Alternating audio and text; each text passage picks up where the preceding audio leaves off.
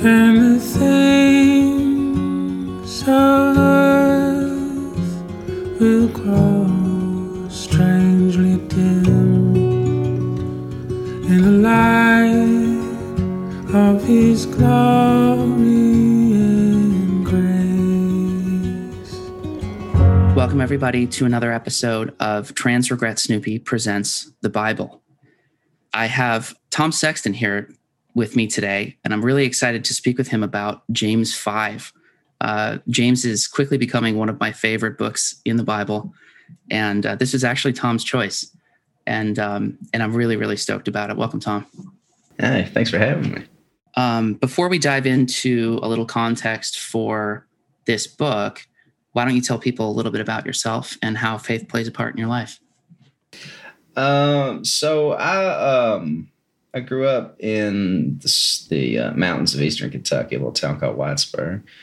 I grew up Pentecostal. We went to Pentecostal church, Church of God. Started out at Church of God, and then kind of started going to a sort of that ad hoc, non-denominational church with like some Pentecostal leanings, I would say. You know, we believed in the laying on of hands for faith healing and all that kind of thing, speaking in tongues, you know, running the aisles. Music was great. Even if you're not into the, you know, all the trappings of getting the Holy Ghost. But I think today, it's funny because I in recent years, I guess, as any person on the left that kind of with a faith background that's sort of interested in exploring that a little bit further, I think you sort of look into like, you know, the liberation theologies, and you try to sort of square your politics with, you know, any sort of, faith thing that you're wrestling with or trying to make sense of. And I think for me, people like Cornel West and other people have kind of brought that home for me a little bit in recent years. It's kind of funny because I think, growing up, I was just taught that, you know, you got to just say the right combination of words and just like not cuss and you're going to be okay. You know, like that's what I thought was like the extent of like living a good Christian life was. And I think that there's just, for me, I think that there's just such a richness and tradition there that, no matter how sort of distant I feel from God or the church or whatever, it's like I could get into these scriptures and it's just so moving to me and just sort of, I was reading the other day, just the first book of Revelation, and I love that line. Anytime I'm depressed, I go to that line in the first book of Revelation where, it's the words in red and it says, I'm he that lived and was dead, and behold, I'm alive forevermore. And like, God, it's still, even like I've even no matter how much of a reprobate mind I've been turned over to, it still just like makes the hair stand up on my arms and really, I don't know. It's just still so moving to me, even all these years later. And I'm not a super religious or spirit. I mean, I don't go to church anymore or anything like that, although I'm not against that. I just haven't really found anything that I think I would enjoy being a regular congregant in. But I mean, I do still believe, and I think, it's a really rambly, long-worded way of answering that question, I guess. But, it's the joke. The running joke kind of has been that like that is the most loaded question that you can possibly ask anybody, especially people that are running in the sorts of circles that I think I run in, and I think you run in, and this is, a world that doesn't value people having really any faith at all in anything but like, your social identity or your your status as like a wealth generator or a wealth gatherer.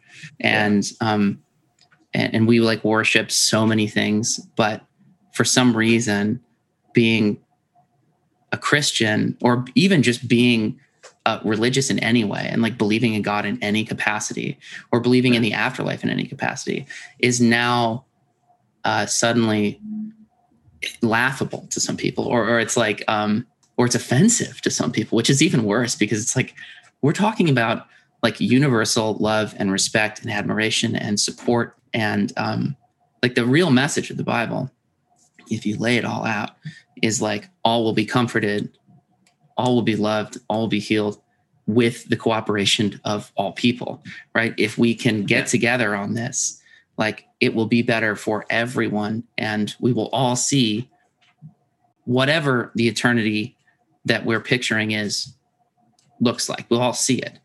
And for some reason, we can picture utopias that are generated by our political beliefs. We can picture those so much easier than we can picture like an eternal life in a realm we know nothing about, that we can't even fathom. I think you're right where it concerns like people more or less our age and in our like sort of cultural milieu.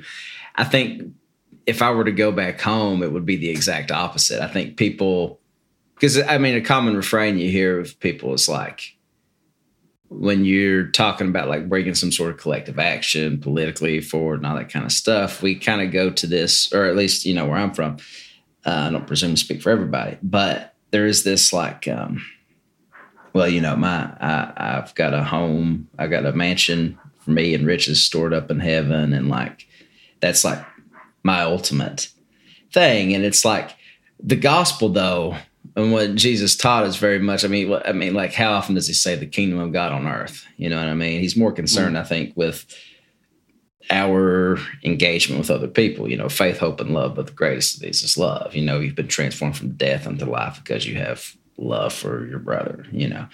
And I think you're right. I think for us, for like, we can like, we could see those utopias. We can see like, you know, if we could just, you know, whatever, if, you know, Bernie got elected and we got Medicare for all, or like on the other end of things, like, you know, if we had some sort of, you know, communist revolution, and everything would just be, you know, like great. But yeah, there's like a discounting of the spiritual, I think, and some of that. And you know, I'm not necessarily saying like people like have to be religious or have to be Christians or have to be anything like that. But I wonder where the source of your hope is. Like I understand that doesn't have to be in like a spiritual thing, or that doesn't have to be in any sort of religion or a deity or anything like that. But there is sometimes, I think, on the left, or at least this has been my experience and like sort of my engagement with it over the last couple of years, there does seem to be like in some circles, I think there's like this sort of just a lack of like love and compassion and these kinds of things that we kind of, that I think are kind of necessary if we're going to, you know, bring that kingdom of God on earth that Scriptures mentions, you know. I think James is okay. Let's just pivot into the book, right? Because this is, we're already there. Yeah. We just got there. We brought ourselves there. Yeah. For context, for people who are listening, James is the brother of Jesus, or the half brother of Jesus, as it were, being Jesus being the son of God and the son of Mary. James is the son of Joseph and Mary. So either way, James was raised with Jesus. He grew up with him. He understands him, I think, better than anyone would. In his unique scenario, being a follower and being family, he has a perspective on the message of Jesus, I think, better than anybody else. The fact that I want so much more out of this book. I want James to be as long as Romans. I want James to be as long as Psalms. I want so much more from the brother of Jesus. But we get 5 chapters. That's it. And it's a little it's a little sad because he elucidates the message, the gospel, very clearly, and turns it into almost like he pivots back to kind of an Old Testament style wisdom literature with how he's interpreting the gospel and how he's relaying it to like Jewish followers or any followers, I guess, at that time of Jesus. It's important to note that a lot of people that will talk about James will actually refer to him as Jacob because his Greek name and the way his name and in Greek and Hebrew is spelled, it's actually closer to the translation of Jacob, not to James. I'm not sure why it was that they landed on James, but they landed on James. So I'm going to keep calling him James. It's too confusing for me to jump between Jacob and James. Yeah. But this is a letter that James wrote and sent out that is not really a direct letter to anyone. Most of Paul's letters are to a specific church or a specific person, encouraging or speaking on a certain point. James is basically just saying, here's my whole deal. Here's how I feel about all of this. Here's what I think.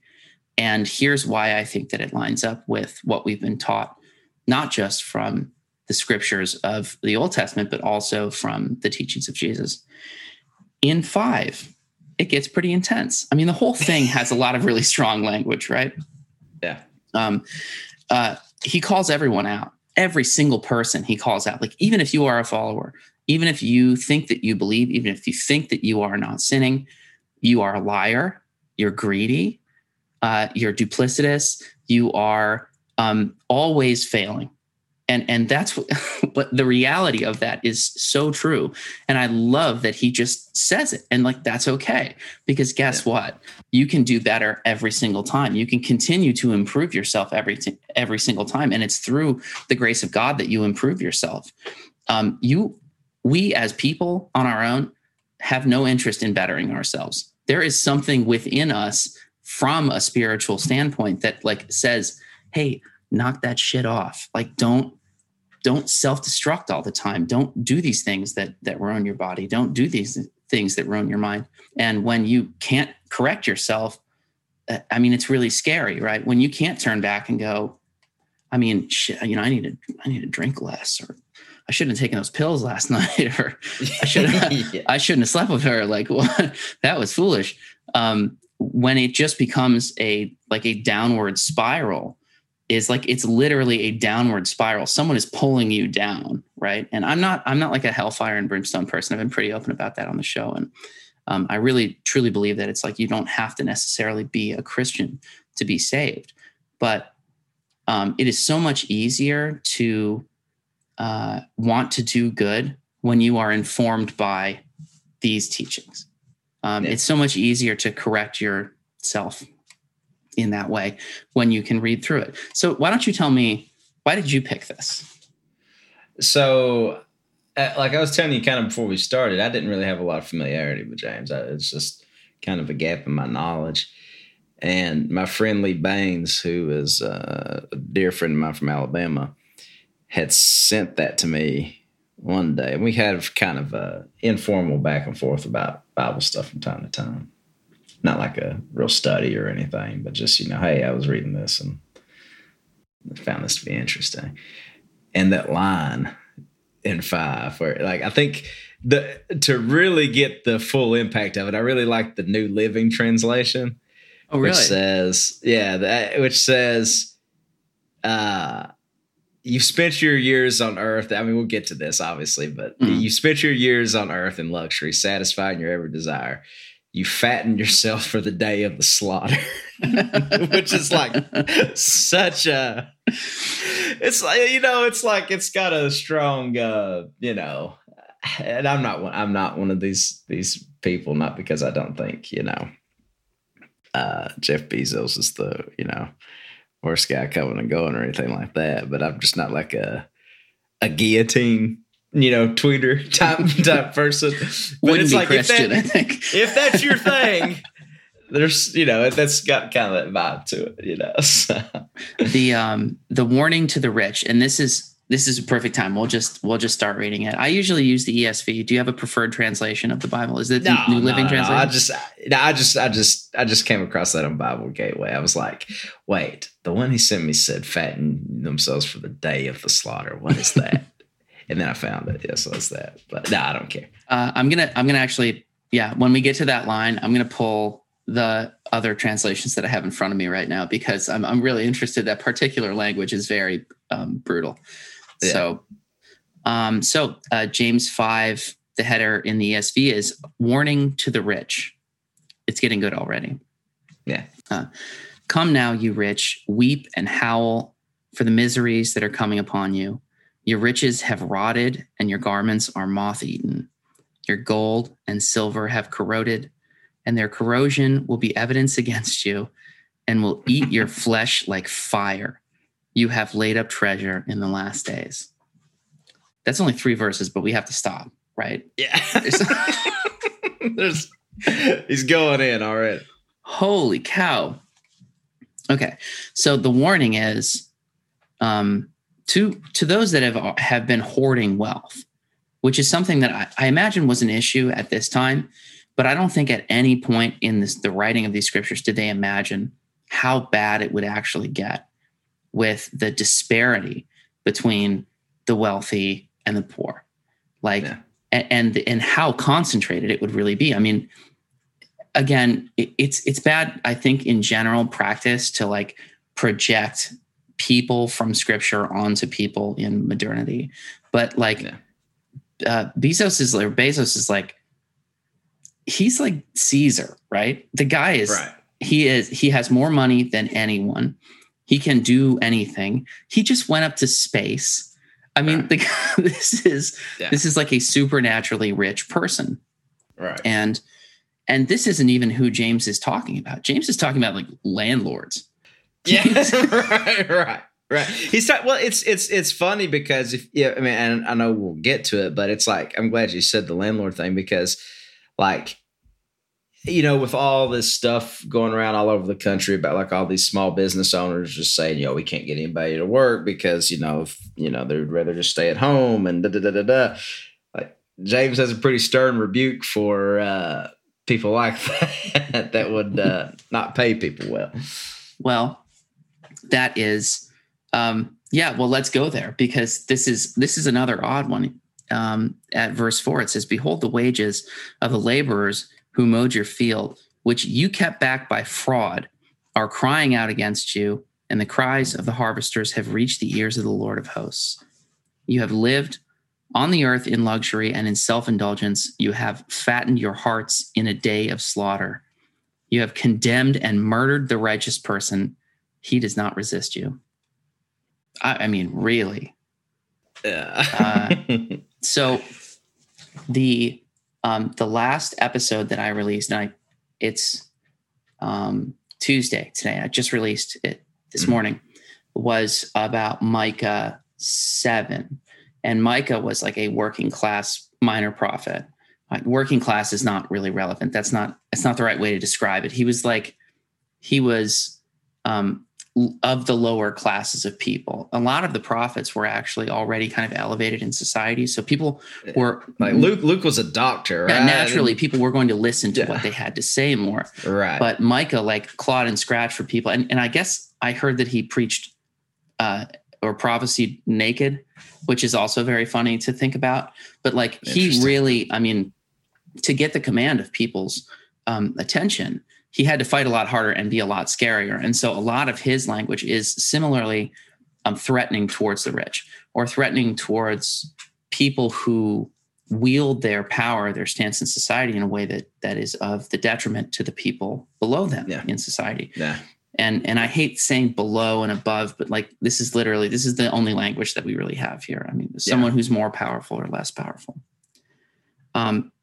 The bit about defrauding workers from wages, I was trying to imagine like what it was that people were doing, employers were doing then to defraud workers of wages. Did you have any sense of like what actually that might look like? I don't know. I was thinking about it in the context of like other scriptures, and I guess I don't really know. I think of, like, it's not really an example, but it's more of an example of, I guess, sort of that attitude is when Lazarus' master's in hell, right? And he says to him to bring him just if he could just touch his tongue with a drop of water. And like what the scripture's really saying is that, like, even though this guy's in hell, he still thinks he could tell Lazarus, not the Lazarus that rose from the dead, but a different Lazarus. He still thinks he could tell Lazarus to, like, wait on him hand and foot. It's like this sort of, like, audacity of it. And that's not an example of, like, cheating somebody of their wages or anything like that. But it's like time and time again in the scripture, there is this sort of, this allusion to, the powerful and the ways in which they're, extorting, the people that, are from the lower classes. It's an entitlement thing. Yeah. Yeah. I think it's like, I guess I can picture maybe in some way there's all these kind of, like, arguments between working people in, like, when the parable of the workers, where the person pays everyone who shows up to work the same, regardless of whether they show up at 9 a.m. or 2 p.m. or 6 p.m. They all get the same wage. I always thought that was a really funny parable because it was kind of pitting people who were already put upon against each other. Yeah. And there isn't a lot that Jesus says specifically about how people in positions like employers ought to treat each other, other than, like, be kind, be loving, be fair, be good. Right. Not specifically. There's no rule book for that sort of thing. So I do still wonder, like, there were practices specifically that James is referring to that I don't really know about, or how they might have cheated people.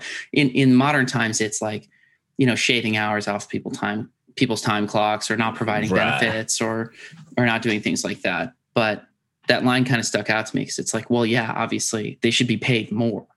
At its heart, I think maybe that's what he's saying, is that you've padded the walls of your home with money, while the people who work for you are scraping by, and in that way is how you stole from them. They deserve better. Yeah, I'm still stuck on the New Living Translation, but I saw something.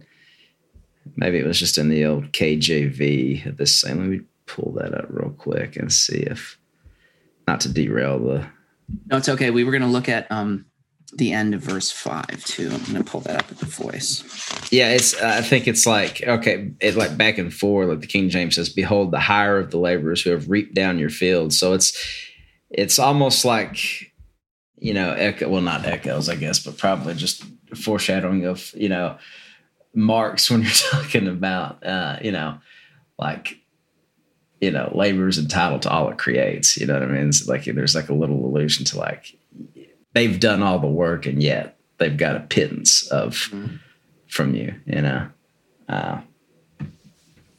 I think the warning is, like, it's specifically that the money that you're hoarding, the wealth that you've gained, will mean literally nothing at the end of your life. It's actually going to be marked against you. Yeah, it's the money that you continue to hoard, the money that you will die with, the money in your bank account that you aren't giving away to people that need it more than you, is actually going to be evidence against you when you are judged at the end of your life. Yeah. Something that people should hear more often, because, like, granted, like, I know that I don't give as much as I should. I think I should definitely give more. I mean, I don't have an extremely comfortable life, but I have a comfortable life.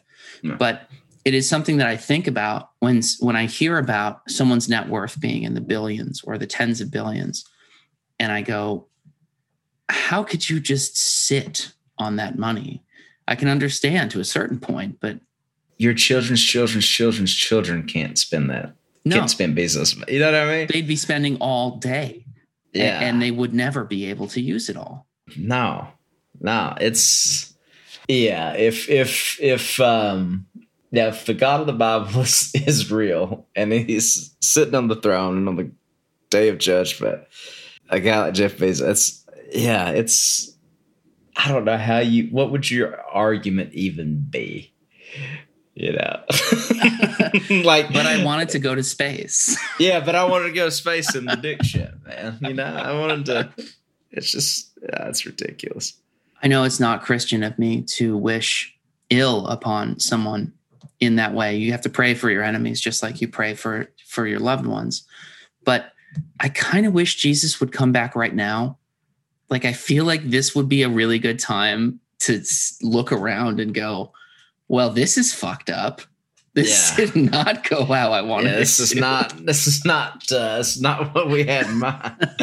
It's funny. I grew up in a Pentecostal church, and with that, Pentecostalism is fairly new denomination. Really, I mean, the day of Pentecost, was laid out in Acts. Is kind of what it's based around, but it really kind of kicked off at least in this country, in the early 20th century, the Azusa Street revival in Los Angeles, of all places, which is funny because you kind of consider Pentecostalism sort of a poor man's like backcountry, sort of denomination. And it's like Los Angeles. Yeah, right. I'm picturing the South and the East, right. That's it. I don't think about Los Angeles. That's interesting. Right. And, it's funny, like, when I was growing up in the church, like, for example, if my mom had like a lot of health issues when I was a kid, and like, she, I think out of some combination of just desperation, wanting to get well, and, and still wanting to go to church when she wasn't physically able to, she would watch people like Oral Roberts and, like the faith healer guys, TV preachers and all that kind of stuff, all who taught, the much talked about prosperity gospel, which is like just, it's like, as a young man, if I would have ran up on James, like, you always hear about, like, the story of Jesus and the rich young ruler and the camel through the eye of a needle, then the rich man getting into heaven.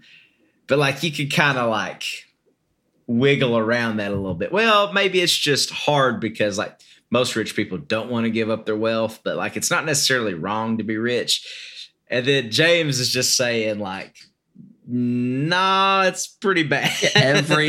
every penny that you don't give away that you don't need is going to be evidence against you at your judgment. I mean, it's so funny that you mentioned that, because I always listen to a few different sermons from different churches, and to try to gather like different opinions across the sort of Christian spectrum. How do different churches kind of interpret this whole thing?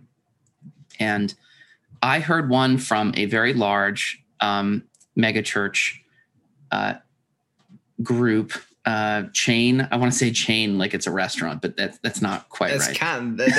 That's kind of right, actually. I think. And the message was, I mean, ultimately, I think it was scriptural in like that the focus is you should give more. But the pastor kept saying, but it's not wrong for you to have money. If you can, what's wrong is for you to live beyond your means. What's wrong it's wrong for you to have more than you need. But it's not wrong for you to have money. If you have the money to buy this was literally one of the lines that I think I heard was, if you have the money for a Lamborghini, you can buy a Lamborghini, but you also need to be giving to the people that need.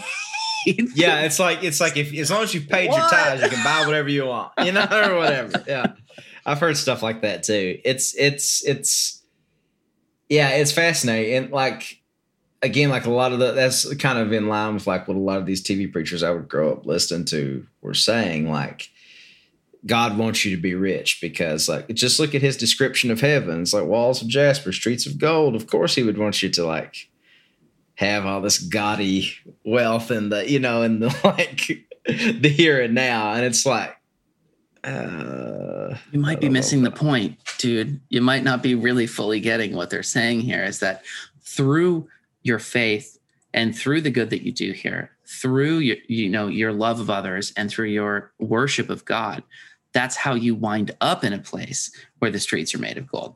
The streets aren't going to be made of gold here. There's shit everywhere in my city. There are needles lying all over the place. Okay. Like that's not what this world is ever going to look like. It's fallen. It's fallen. It's going to be fallen.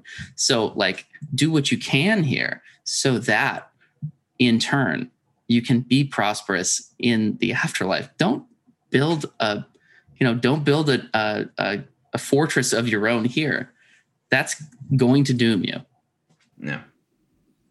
But I feel like also that is played out in so many cases where these megachurch pastors like are spectacularly taken down, where it's exposed that they are doing just horrible things to people, or they're just bad people, they're abusive, or they're or they're embezzling, even worse, like they're stealing money from the church. Yeah. You see that and you go, see? Yeah. Yeah. Did you ever hear about what's the guy's name? I think it's Carlton Pearson. No. He was a guy that he came up under like the whole Oral Roberts family of preachers, and he was kind of a prosperity guy for the longest time, and he broke from that. And I think he suffered like a lot from that, because he was supposed to be like the heir apparent to like, whatever. I think it was Oral Roberts. It might have been Billy Graham, who I forget now, but it's like whoever like the big preacher was that like kind of sort of reared him. And then like he sort of made waves when he like questioned the like whether hell was real or not. Yeah, there was another guy, I think what's his name, like Rob Bell or something like that wrote. He was like a mega church pastor that wrote a book about questioning whether hell was real or not too, around the same time. But I think Pearson was the first. But yeah, it's interesting. There's cases of people that sort of broke from that. So I don't know what you would call that. That bastardization. Yeah, right. It is. That's exactly what it is. It's a perversion of the gospel. It's like how many times do you see it shown that like when someone is in need, you give to them. When someone is thirsty, they need a drink. And how many people are hungry and thirsty right now? How many people don't have places to sleep? Like how many more examples of this do you actually need in here? But I mean, modern Christianity is excellent at ignoring parts of the Bible. And this is on every side of the political spectrum, right? We have to confront on its face the way that the Bible instructs us how to be and how to act. And there's a lot of things that pretty much just won't fly in our society. If you lived strictly according to Old and New Testament teaching, you'd be a very different person. Yeah. We would all be very different people. Yeah, you'd have to kind of contort yourself in certain instances, but yes, it would be a very different existence for sure. It'd be easier if I wasn't on Twitter and I wasn't even on the internet and I had no contact with technology. It's like basically I'm making the argument for being Amish right now, which is not something that I actually want to do. But it would be. I mean, this is the like I was saying before, the society that we live in encourages people to behave in a way that is terrible. We are not good to each other at all. Yeah. Yeah. And it's like I think, you're right. I think we believe things in the abstract, right? I think we believe that, we should give money and we should, put roofs over people's head. That's a very topical thing right now with the eviction moratorium. Everybody's sort of like abdicating their responsibility in government where that's concerned. But like, we don't really believe it though. You know what I mean? Like we say we believe things, but like our actions are not in line with what we say we believe all the time.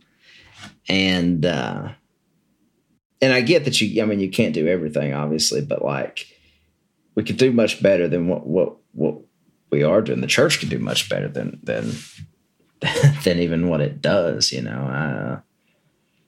was listening to this podcast. I thought it was talking about the Catholic Church in Cuba during Batista, and how like, and you've heard this refrain before that like, like from certain politicians of a certain persuasion that like, well, the church and charity and that kind of stuff will like shore up anything that like the government can't do for its poor and all that kind of stuff.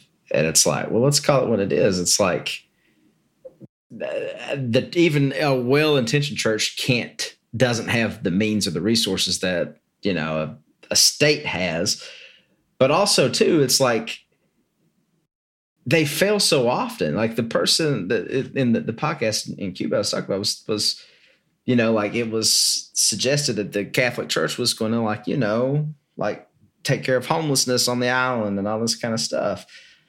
And it just failed miserably. And then like when Castro took over, that like improved drastically. So like, I mean, I think there's a sort of critique of the church and like the church's own commitment to charity and all these things that in a lot of cases, I think, particularly in this country, right, with like mega churches and celebrity pastors and all this kind of thing. Like, it was I guess the example of Joel Osteen during the hurricane in Houston, where he was like, I got to close our doors. Good luck. And then he got, sort of lambasted for it and then kind of reversed course on that. But like, yeah, time and again, even like church structures, just punt on this stuff too. So as someone who's like Catholic leaning, I'm not particularly denominational at this point, like personally, but I see the way that the Catholic Church has built, the Roman Catholic Church specifically. This is not in reference to Orthodox churches or non-Roman Catholic churches, but the Roman Catholic Church has created an infrastructure that, if really truly played out in the way that it should or could make a massive impact in every city that it is in. I mean, this is a huge church with resources beyond any other. And it still feels like the robes are lined with gold. And I love a beautiful chapel. I love a church that has beautiful stained glass and a huge pipe organ, and just the majesty of a Catholic church is incredible. But you do sometimes see all this splendor and you go, why isn't this money going towards the people that are like having overdoses on the street 5 blocks down? Like, right. This is, it's a conflict to me, because it's like something that, while I appreciate this aspect of it, I also see that this might be difficult for some people to fathom when the Catholic, as Catholic as a little c word is specifically referring to like giving and being charitable. I know that the Catholic Church does a lot, but it frustrates me a little bit to see that like you don't need everything to be gold. Okay. Yeah. It's just not necessary.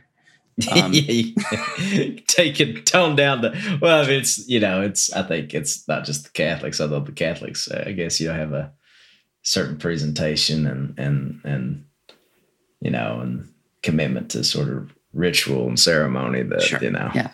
That's what I like about it. I love the ceremony. I love the ritual.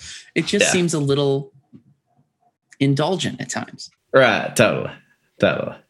Yeah. It's, it's the same even in Protestantism. It's like, this is not every church, obviously, but it's like, you walk into these big churches nowadays, which is like, if you move to a city, that's like, you're just picking from a veritable who's who of like gaudy, weird American techno religion churches. You walk in there, you see 2 ATM machines where you see a cross, and it's like, what are we doing here?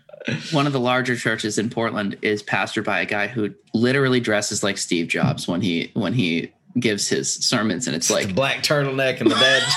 Exactly. Yeah. So I know Catholics are not alone in this, and I should dial back my language a little bit. I might have been unfair to the Catholic Church, but yeah, no, it's to the Pentecostals' credit.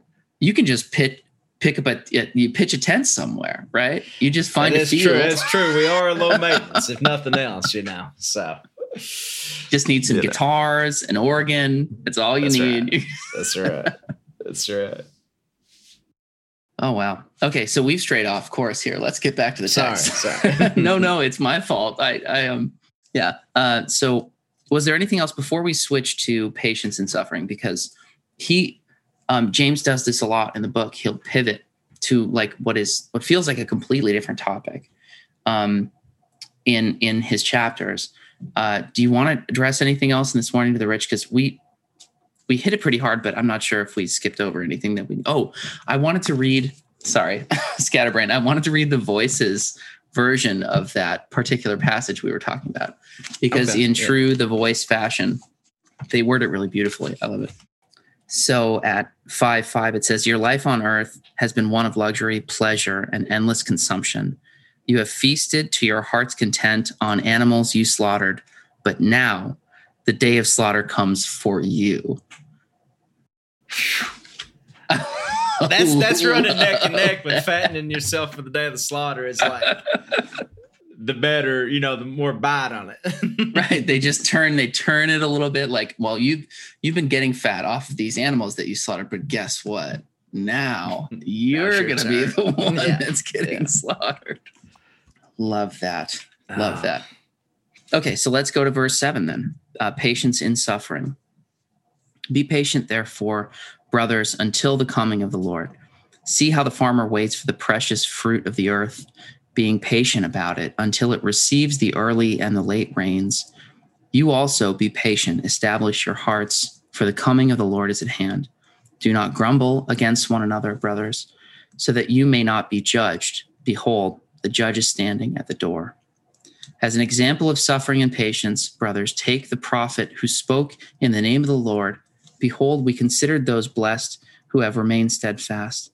You have heard of the steadfastness of Job, and you have seen the purpose of the Lord, how the Lord is compassionate and merciful. It's interesting when we were talking about what we would talk about during this. I hadn't really moved past like 5 or 6 in this chapter. And I wasn't aware that, I was telling you like, maybe we should talk about Job.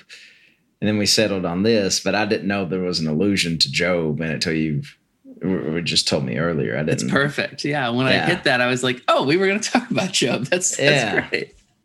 Job was steadfast, right, in his love for the Lord. Most of us, when tested to the extent that Job was tested, would be broken, spiritually unable to continue. And we see this play out in life all the time. Someone who loses loved one after loved one after loved one, experiences tragedy after tragedy, and just suddenly goes, I can't fucking do this anymore. If this is the God that's doing this to me, that if this is the God that's letting my life spiral like this, then I won't pray anymore. Why would I serve that kind of God? Yeah, and that's what happens, right? It's like Job's wife says, like, just curse God and die. Like you miserable bastard. Look at you. You're covered in boils. Yeah, what was Job left with? After he lost everything and he was sick, he was left with his nagging wife, which we love about the Old Testament. It's very, very wife bad. It's like watching like I Love Lucy or something. It really is. It's funny too. It's not funny, but it's like that. Like when like God makes Job whole at the end of this little experiment. It's like he gives him a new wife, a new. I'm just like, so you're just treating his wife like sheep or cows or whatever, just like another possession. It's just like, he gets a trade up at the end of it. Right. Yeah. So I think that the point, ignoring the Job mention, because, well, I don't want to ignore it, but the point of what James is saying here is that that message that's carried throughout Jesus's teachings, throughout Paul's letters and his teachings, that suffering is inevitable. Suffering is, in a way, actually good for us because it gives us this steadfastness, because it gives us this resolute in our love for the Lord. And like we're taught again and again that like Jesus is with us in our suffering. Like God is there listening and feeling it and mourning with us. I don't know. I still don't have an explanation for why it is that God doesn't always fix all of the suffering that we have, but take it in stride because it is building you up and connecting you more to the Lord. I mean, Jesus suffered a great deal, and Jesus could have gotten out of it and didn't. Yeah.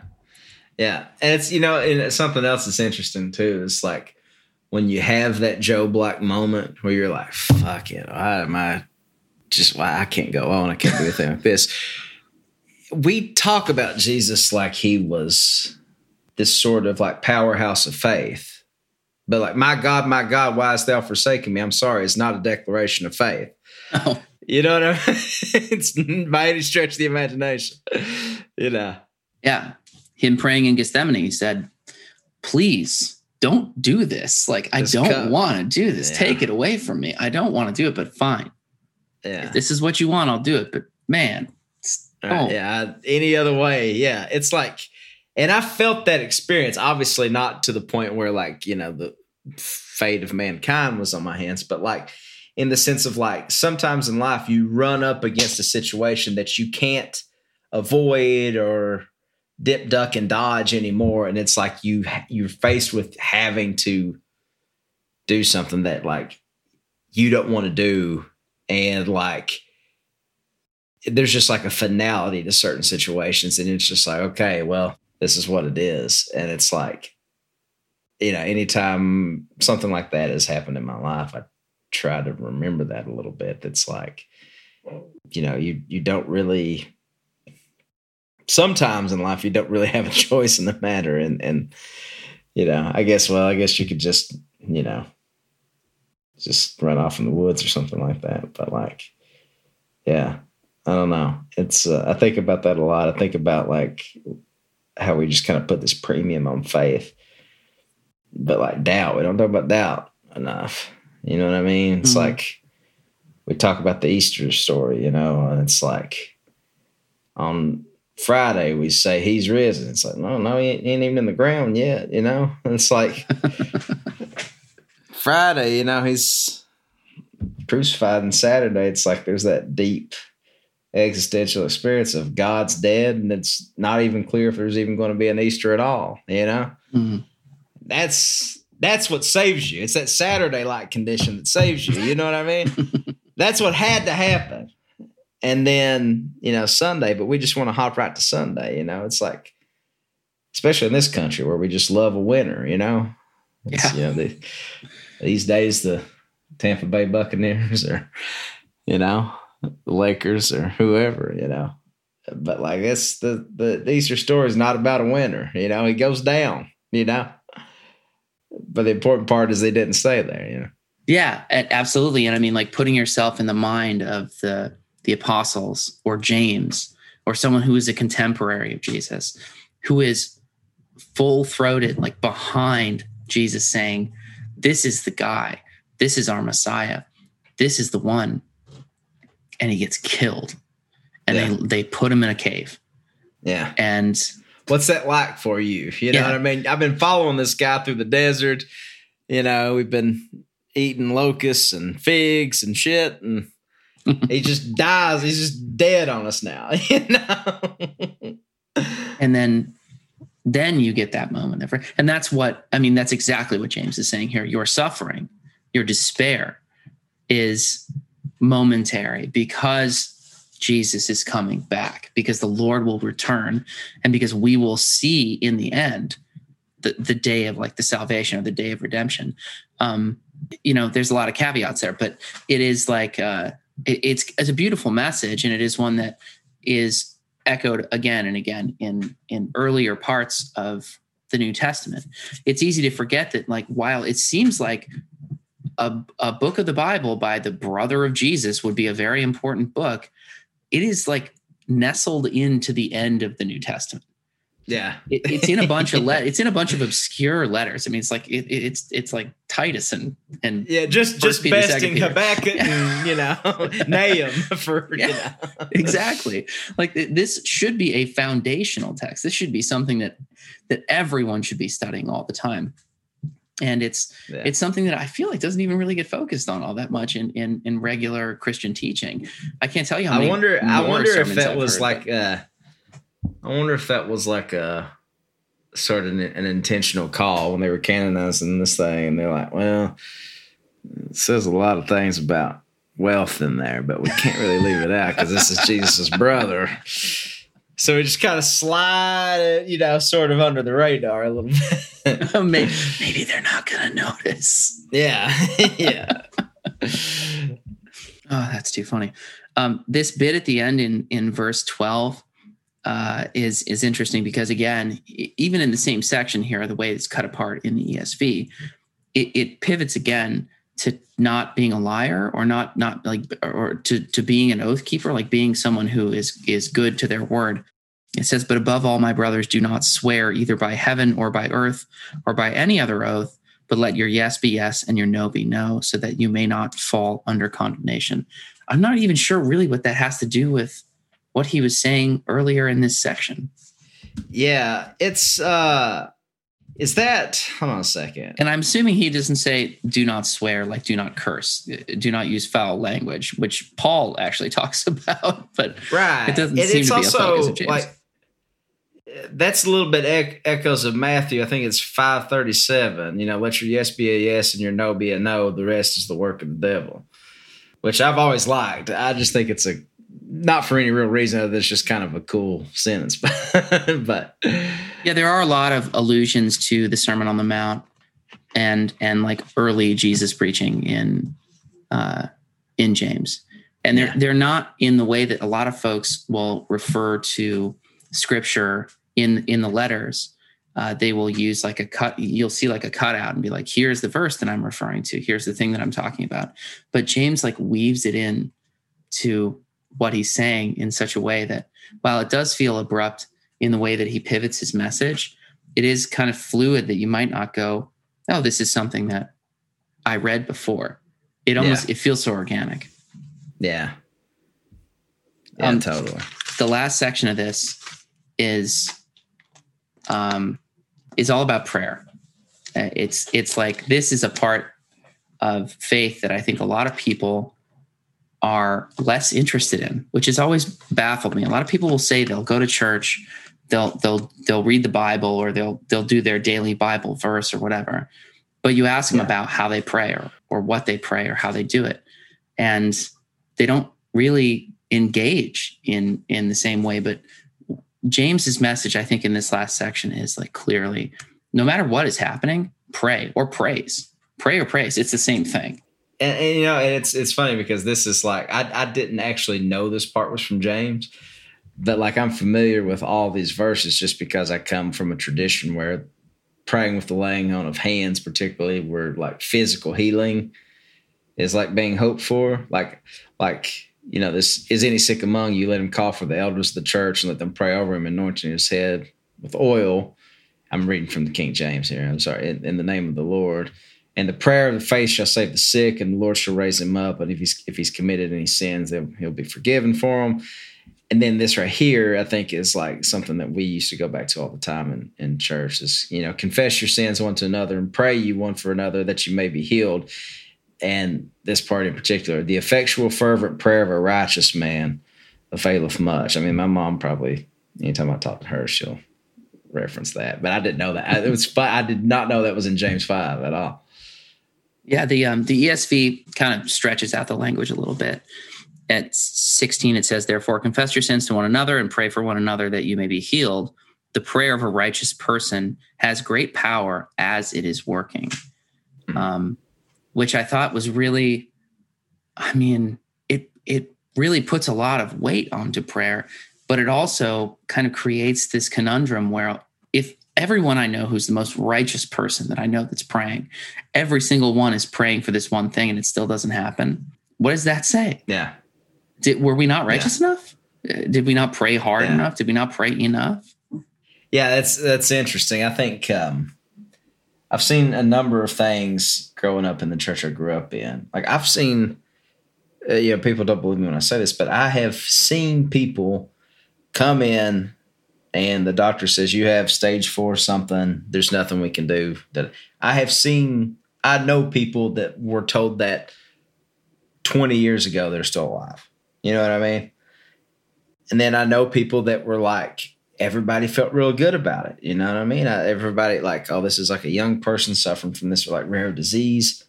And then they ended up dying. And then it's like, oh, well, what happened? Was the faith not there? Like, did I not pray hard enough? Like, what happened? And, in my mind, I think all you can really make sense of that is like, it rains on the just as well as the unjust, the scripture says. But also just the nature of living in a broken world. Like, it's, I myself, I don't know if there's any sort of spiritual component to all that, except for to say that like, there is like sort of a mind connection, I think, to like physical healing. I mean, we know this with like placebo studies when they're like doing drug trials, like, some people that get sugar pills get well. Yeah.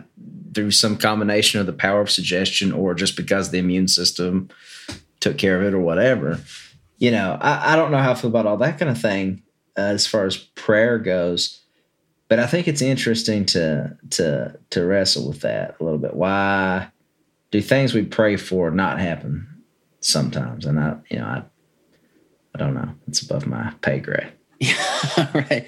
If we knew, then we probably wouldn't be sitting here on a podcast talking about That's it. right. That's right. That's right. But I mean, I think that there is this psychosomatic, like even if you don't believe in God, right? Even if you don't have faith in this way, there is a connection to faith in that it enriches like this feeling in your body. I don't know if it's dopamine or what it is that heals you in an unexplainable way, or in a way that I can't explain because I'm not a biologist or whatever. Right. But I feel like seeing the number of miraculous things that most of us see in our lives that we strictly have no explanation for. We have no way of saying, well, yeah, that's easy. I mean, that was going to happen because this is how our bodies work, or this is how this sickness gets healed.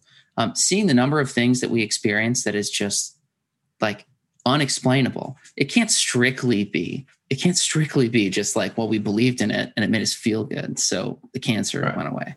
Right. Yeah. I mean, yeah, talk to any like veteran doctor and they will tell you, yeah, like we see things that there's no sort of explanation for. Like people get better from things they should not have gotten better from.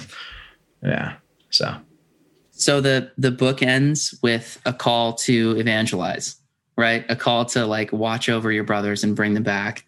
And a lot of the letters do this.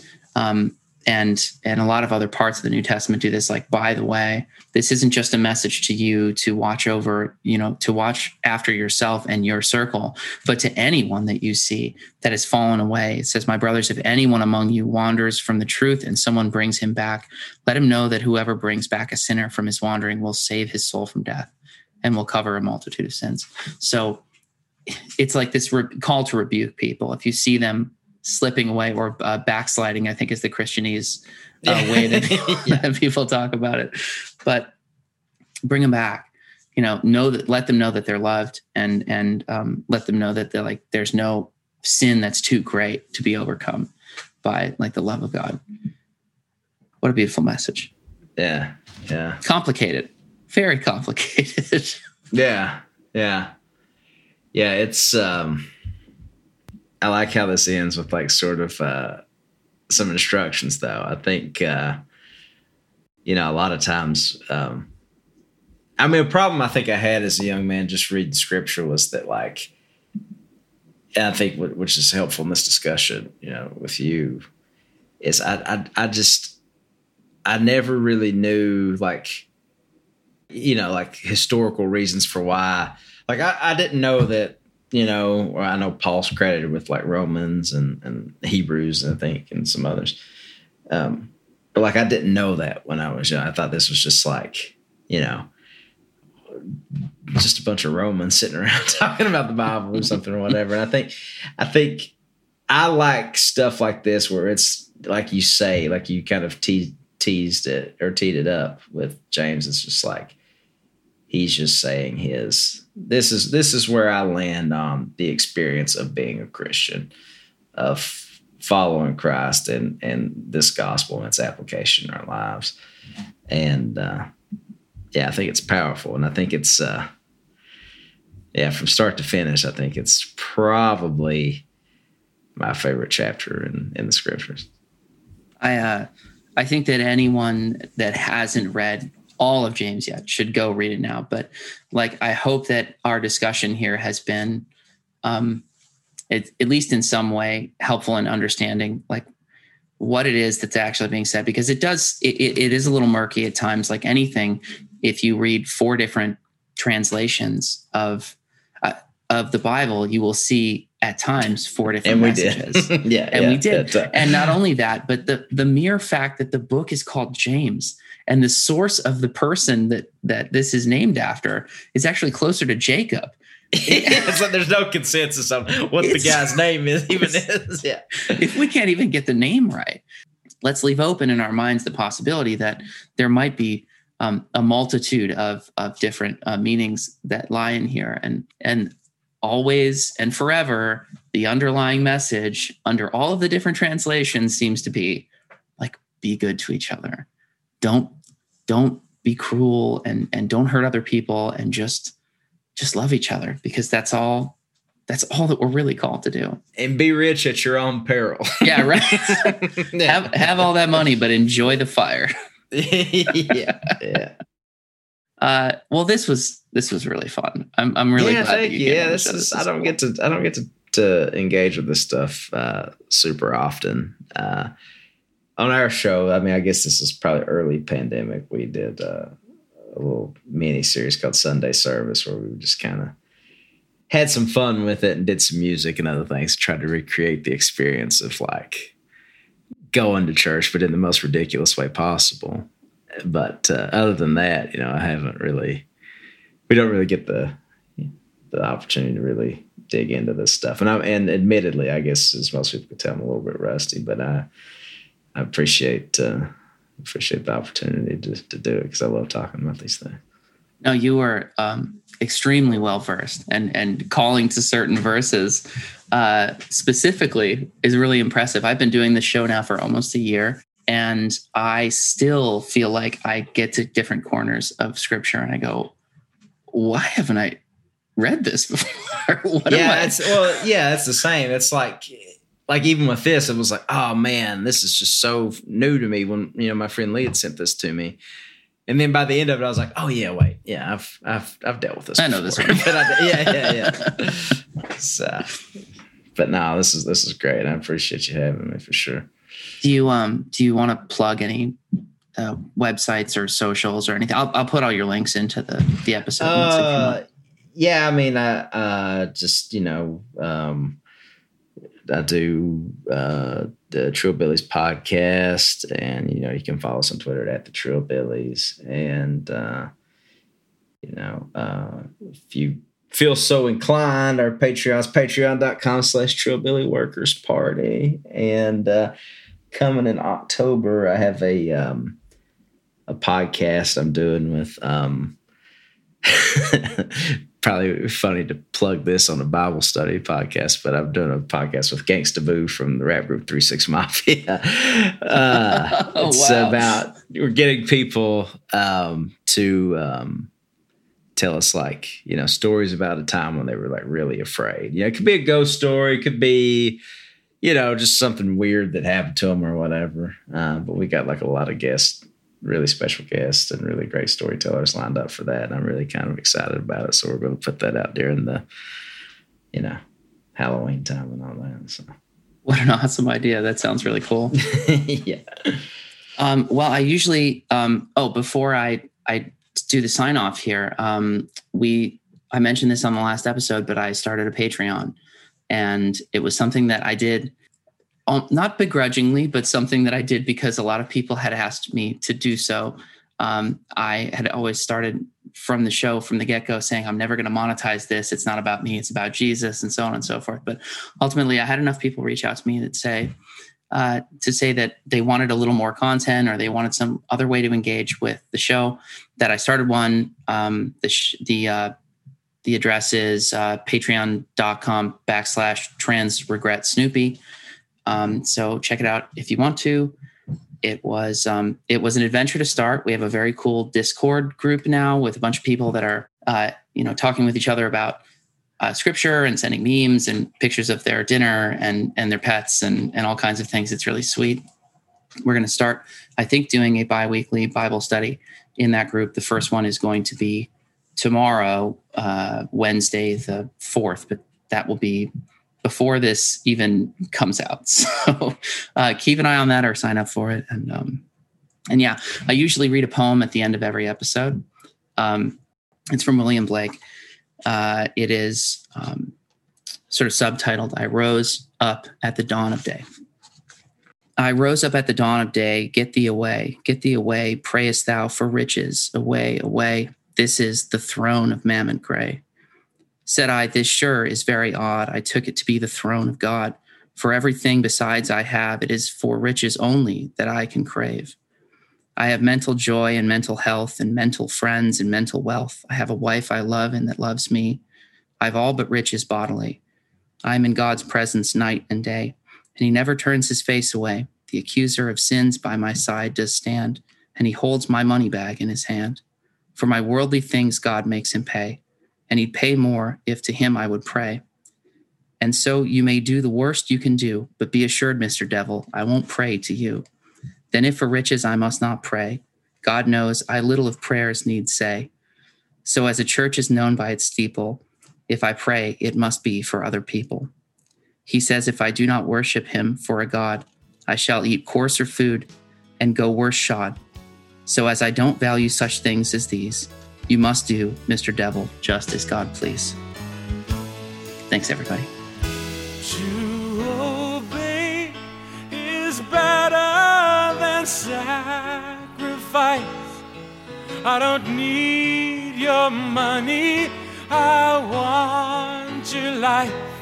And I hear you say that I'm coming back soon, but you act like I'll never return. Well, you speak of grace and my love so sweet, how you thrive on milk but reject my meat. And I can't help weeping at how it will be if you keep on ignoring my word. Well, you pray to prosper and succeed, but your flesh is something